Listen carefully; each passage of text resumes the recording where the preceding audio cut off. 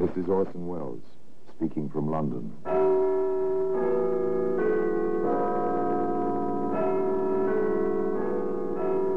The Black Museum, a repository of dead. Here in the grim stone structure on the Thames, which houses Scotland Yard, is a warehouse of homicide, where everyday objects, a milk bottle, a woman's hairnet, a bit of fly paper, all are touched by murder.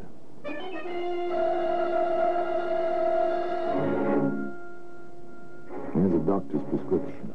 It's a familiar object. You don't think twice about it. You have a cold, a sore throat. The doctor comes, gives you a prescription, piece of paper with symbols scrawled on it. Here you are, nurse. I've used a different compound this time. Number 1778 in place of 2032. Is this one stronger than what you've been getting? Yes, there's a bit more of the morphia in this prescription. Well, today that same piece of paper, that prescription, is in the Black Museum.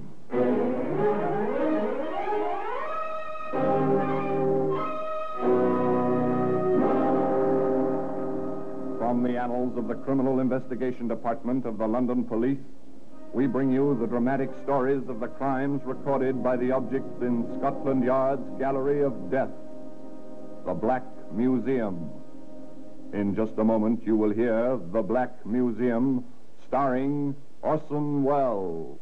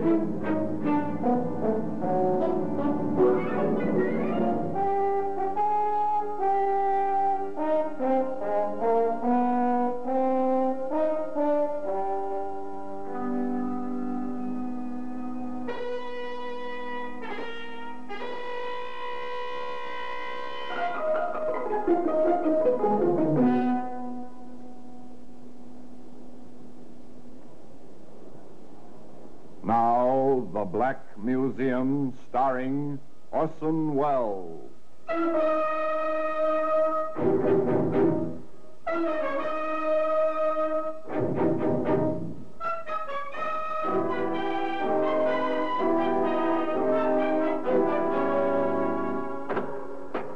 Well, here we are, in the Black Museum, Scotland Yard's Museum of Murder. These objects all around represent the final distillation of that most final act of all, the taking of a human life by another human being. Here lies death. In serried, ordered ranks, the things of which death is made lie here, quiescent now, but once so violent, so unavoidable, so inevitably complete.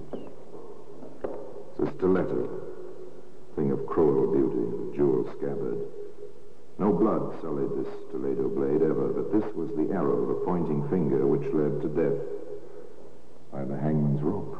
Yes, and here's the prescription, scrawled almost unintelligible, in the traditional corkscrew of the doctor's penmanship, and marked in the chemist's writing, filled. Ironic, but true. Almost as ironic as the beginning of the story, because the beginning is an errand of affection and kindly care. You see, John Begley was a nephew and cousin who did his best for his family. And so, if you don't mind, Miss Smith, I want to be certain that my aunt, she's well past 80, you see, and my cousin will have the best of care. I understand perfectly, Mr. Begley. I've been taking care of patients in my house now for almost 5 years. I can show you letters of reference, but I prefer it if you inspected my house first. That way... To May Smith, a routine call. A routine inspection. To John Begley, a matter of some importance, but apparently Mr. Begley was quite satisfied with what he saw. I must say, Miss Smith, you do well by your patients. I'm a nurse, sir, and I've dedicated myself to the proper care of the sick. Oh, to be congratulated. May I ask what the charges will be?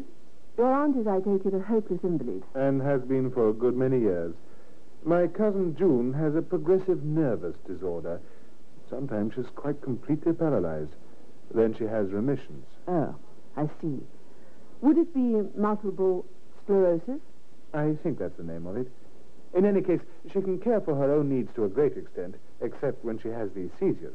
Would £15 per week for each of them be within their means, with board and so on included? Oh, yes, they have means. You see, my uncle, by marriage, that is, Mr. Dawson, he left them a comfortable income. No problems there. Everything perfectly respectable and not a thought of trouble in the mind of anyone concerned. Martha Dawson and her daughter June came to stay in the care of Nurse May Smith. Not a registered nursing home, you understand, but a nice place and a competent nurse in charge with a good doctor on call. All of which was borne out the afternoon some months later when John came to visit his aunt and his cousin. May is sweet, so considerate. Oh, it's May already, is it? Oh, why not, John? She's as good to me as June would be if she were able. I wish I were able, Mother. But you're not, poor dear. And May is a fine substitute. One of the family, eh? Yes, John. John, Yes, my dear? I'm not getting any younger. Here, now, none of that kind of talk. I mean it. I'm getting on. 55 is well into middle age. I've been thinking about my will, John. As your next of kin, I think you ought to discuss it with me. I'm serious, John. Listen to her, John. In all probability, I shall go first, and June will have everything her father left. All right, Aunt Martha. Go ahead, June. Well, I've been watching May, you see. She has practically nothing of her own, except this house and the rather precarious income from her patients. I've been thinking of making her a partial heir. But since you're the main one, John, I thought I'd ask you first. I'm doing all right, dear. No worry on that score. Only take my advice. Be sure before you leap. Money is a strange thing, you know. June listened to her cousin John. But what she thought he was advising, well, that was something else again. May, I'd like to talk with you. Of course, my dear. Go right ahead. I'm making my will over again. Now, that's fine talk. You and the will, whatever for? To make you my principal heir. June, really? You mustn't do anything of the kind. I'm sure your nice cousin won't like it a bit. Oh, I've discussed it with him. He doesn't mind in the least. In any case, people with their lives ahead of them mustn't think about dying. Then it's high time I began to think about it. June, dear, let me tell you something. You're going to live so long and pay me £15 a week for so many years that you won't have anything to leave anybody. That's not so. My income will take care of me as long as I live. And John certainly doesn't need the principal. You will.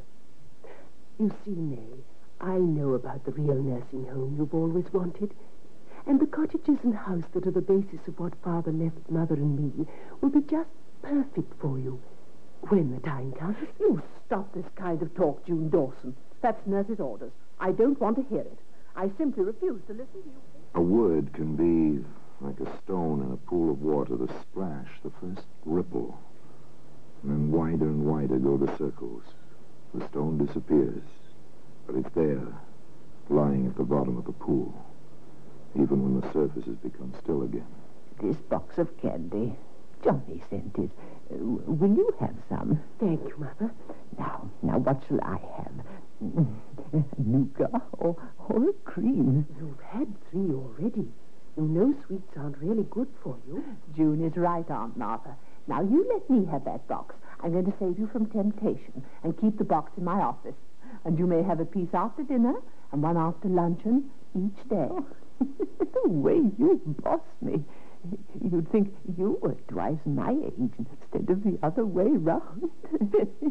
You're a good person, May. You really are. Am I? Just because I do my job? Yes, the care was good. And the 3 women obviously were very fond of each other. But did you notice the phrase, save you from temptation? Would a psychologist call that a Freudian slip of some kind? I wonder now. And who was saving whom? And from what? Certainly Dr. Lewin, the attending physician, thought merely that people were being saved from pain. And with conscientious care. I've been in to see Mrs. Dawson, nurse. I'm glad. How do you find her, Doctor? She's failing rapidly. Oh, it's too bad. She's a splendid old lady, despite her bad physical condition. Does Miss Dawson realize her mother's condition? I'm sure she does. She's a brave woman. And a self-sacrificing daughter, if ever I saw one. No question about that. Well, it must come to all of us one day. Death, I mean. Now then, have you the final reports on the terminal care for Mrs. Wrightson? Yes, sir. Right here in the file. And for Mrs. Richter. Thank you, nurse. You know, you really ought to qualify as a proper nursing home. You know your business, Miss Smith. Thank you, Doctor. Well, regulations are strict and expensive to fulfill.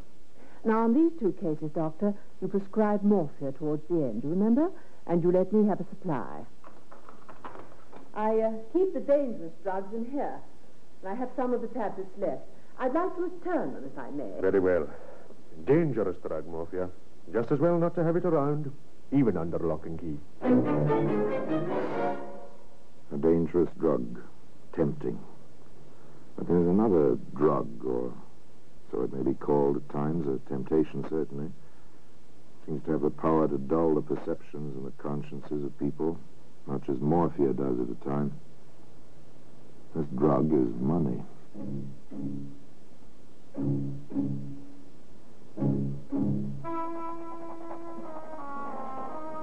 There it is. My will.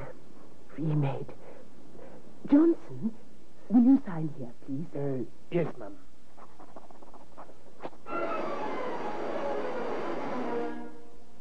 The papers were signed, put away. A will, an inheritance, a gesture from a grateful woman to a friend in need. That was all. An incident over, closed, with a period put to it as the pen stopped its scratching, as in a few weeks a heart stopped beating.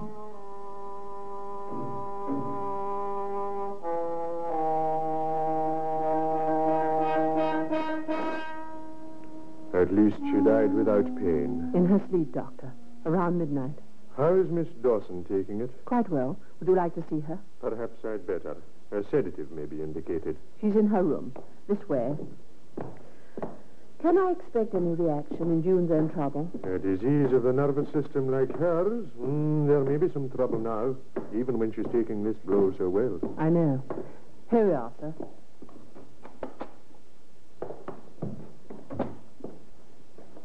Ah, Miss Dawson.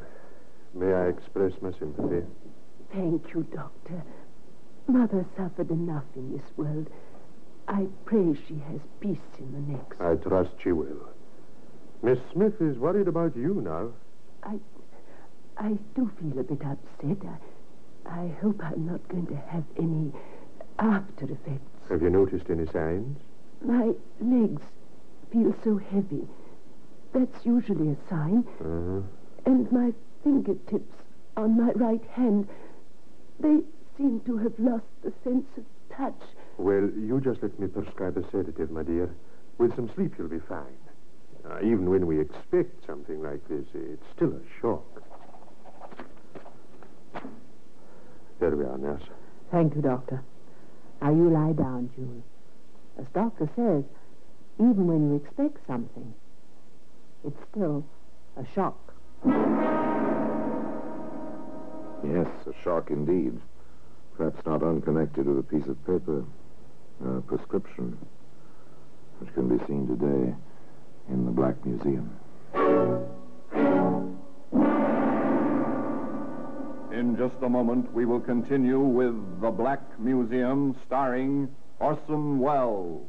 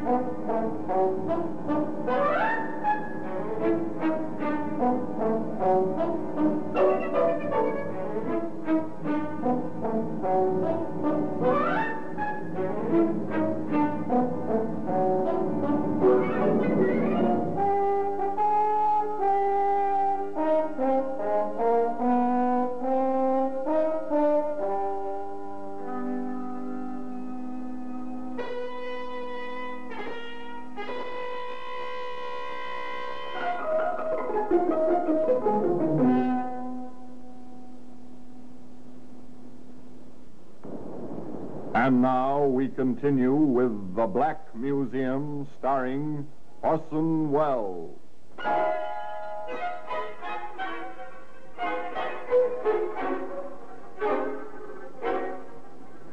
The words they use are polite. Terminal care. They carry many connotations. An end to pain. An easing off from weary illness. A quiet kind of death. However, they do not mean a helping hand to death.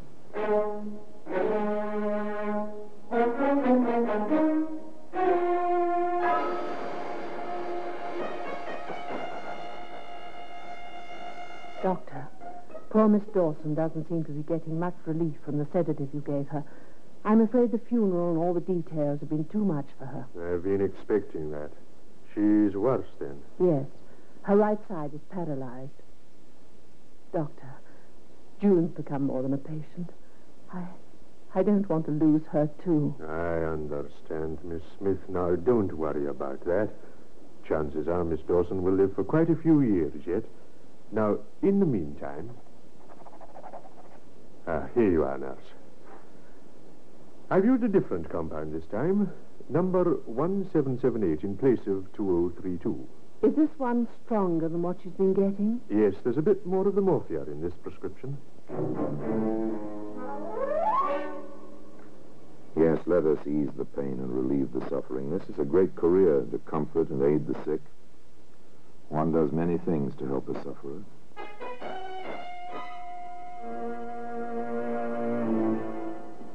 Dr. Lewin, Miss Dawson has asked a peculiar question. I don't like it. What is it? She wants to know how one can be cremated. Oh, she's thinking about that, is she? Well, she hates her body. I think she wants to feel it will be completely destroyed as soon as she is gone. Now, can't you get her mind off this? Well, I try. I've been spending as much time as I can with her, but she keeps coming back to that same question. I'll have to satisfy her, I'm afraid.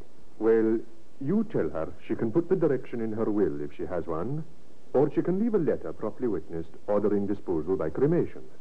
Then, when she dies, whoever is left behind applies to the Registrar of Deaths for permission. The rest will be taken care of by a licensed mortician. Ugh. What thoughts on such a pleasant day? She seems so terribly depressed. What can I do, Doctor? Just do your best to keep her mind busy. June Dawson, depressed, half paralyzed, and facing several years of a kind of half-life. Not pleasant. No, definitely. Cousin John Begley was very upset about it. I don't like it, Miss Smith. June shows no improvement at all. I'm upset by it as much as anyone. Yes, I suppose you are. What do you mean by that, Mr. Begley, if I may ask? If she dies, no more £15 per week for you. I resent that, Mr. Begley. Yes, I suppose you should. Particularly since my cousin made that new will. Do you know its contents? She hasn't disclosed them to me, but I can guess. Do you know them? I can't say I do. Wise of my cousin to keep her will a secret, particularly since her estate will be worth at least £4,000, if not more. A large amount of money and a small lie. Interesting combination. Of course, one can hardly blame this. It's not Cousin John's business what's in that will if June doesn't care to tell him. In any case, other events impend which will have a bearing on the matter.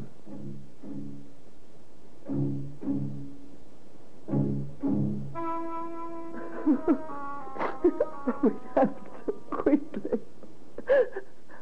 Almost as if she'd wished herself to death. Why didn't you call me? And it was 1 a.m. She seemed to be sleeping, except her breathing was peculiar. I tried to rouse her, and she answered me. I left her. 215 Johnson, who's on the night desk this week, called me.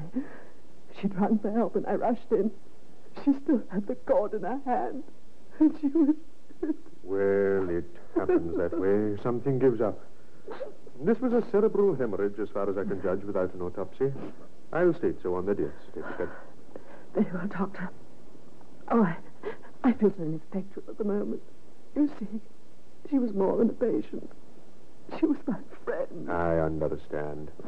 Now, you'll be all right in a day or so after the internment. Oh, Doctor, She wrote a letter, insisted on it, after I told her what you said. What I said? About the cremation. Oh, that. Oh, yes, I remember. Yes, very well. You'll need the form request to fill out. I'll send one over. Now, you can make it out, attach the letter, and take it to the registrar. He happens to be the health officer in Nottingham as well. Oh, thank you. Now then, I'll make out the certificate. No problems. Just the grief over a lost friend. Make out the papers. Call in Johnson, the faithful servant. Johnson, Yes, miss? I have an errand for you. Dr. Lewin sent this form over. It's all filled out. Now, I want you to take it to the health officer. You know where, don't you? Yes, of course, miss. And be sure you file this letter with it. Now, you remember witnessing Miss Dawson's signature on this letter, don't you? Oh, yes, of course I do. Johnson did as he was told. This was his job, no questions asked. However, the registrar at the health office did have a question or two. You work at this place for this Smith woman, do you? Yes, sir, I do. The form here says nursing home. Is that what it is? Oh, I suppose so, sir. Well, don't you know? Well, there's only a few patients, and it's Smith's own house. Oh, one of those, I see. I thought there was no registered nursing home at that address. I happen to be in charge of those records myself. She never called it a nursing home before, sir. She always wants one, of course. Talks about it a lot. Says it costs a lot of money. Yes, it does. Will it be all right for me to tell her to go ahead with things now, sir? No, not just yet. I'll want to get confirmation of this cremation request from a relative, too, if possible. I imagine the family will claim the body. We'll tell your employer we'll be in touch with her. Strange, isn't it? An ambition, a desire so near fulfillment. And Nurse Smith fills out an official form as if the ambition had already been fulfilled. 2 words. Wheels begin to turn. Nurse Smith has an unexpected caller. You wanted to see me, sir? Yes. My name is Liggett, Inspector Liggett, Scotland Yard. Sit down, please, Inspector. Thank you. What can I do for you, Inspector? Did you know there's been a post-mortem on Miss June Dawson? No, I didn't. Who gave permission? Next of kin, John Begley. Oh, You know him? he's been a visitor here. I see. The death certificate said cerebral hemorrhage. Dr. Lewin told me. Would you tell me the type of medication you gave the patient? I have the record book right here. Yes, here it is. Patient in pain in afternoon. Gave 2 tablets as prescribed by Dr. Lewin at 4 p.m. And here's the 8 p.m. entry. Usual dosage of sedative. What was in those tablets? Morphia. Dr. Lewin left them with me. 2 on September the 5th, 4 more on September the 12th. You'll find the entries in my drug book. And in the sedative? There was morphine in that, too. Dr. Lewin had prescribed an additional dose. He'd increased the compound. You seem to have all the facts. I keep careful records. But nevertheless, Miss Dawson died quite unexpectedly of a stroke. So the doctor certified. That is not in my province. No. And the doctor made out the certificate without an autopsy. He's quite a competent physician. No doubt. But the fact remains that Miss Dawson did not die of a stroke, Miss Smith. No? May I ask? She died of an overdose of morphia, quite a large overdose. So I'm afraid we shall have to take you in charge until further investigations have either cleared you or brought you to trial either for manslaughter or homicide.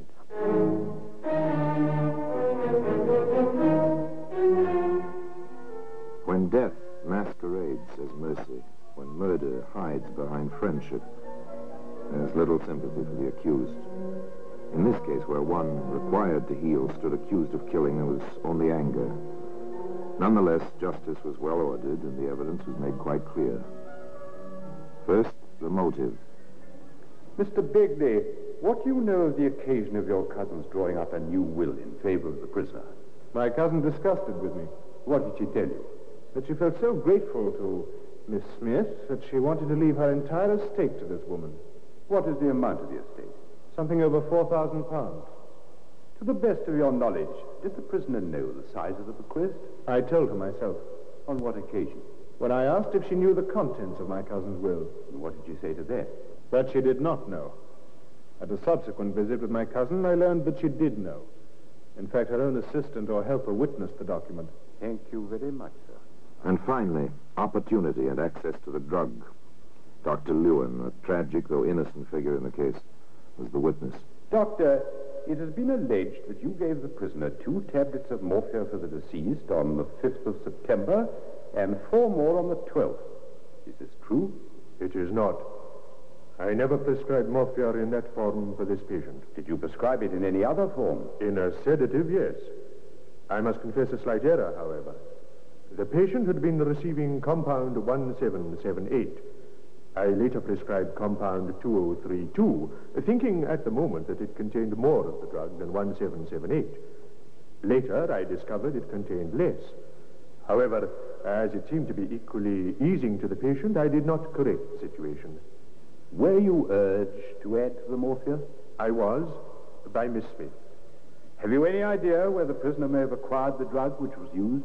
During the past year, I have given her small quantities of the drug for use at her discretion, never more than 8 tablets at a time. She has returned a few from time to time. On checking my records, I find I have given her almost 100 tablets. Is this normal? In the situation where terminal care is the norm, yes. However, it is perfectly possible that some of the unused tablets were not returned to me. Now, returning to your prescription, Doctor, do you remember the occasion of your writing it, and why? I do. It was just after the patient's mother died while under Miss Smith's care. Miss Smith was most anxious for a stronger sedative for the patient, and inquired specifically concerning its comparative strength after I wrote the prescription. She also inquired of me concerning cremation. The Crown rested its case. The sentence was death by hanging. Well, today that same piece of paper, that prescription, is in the Black Museum.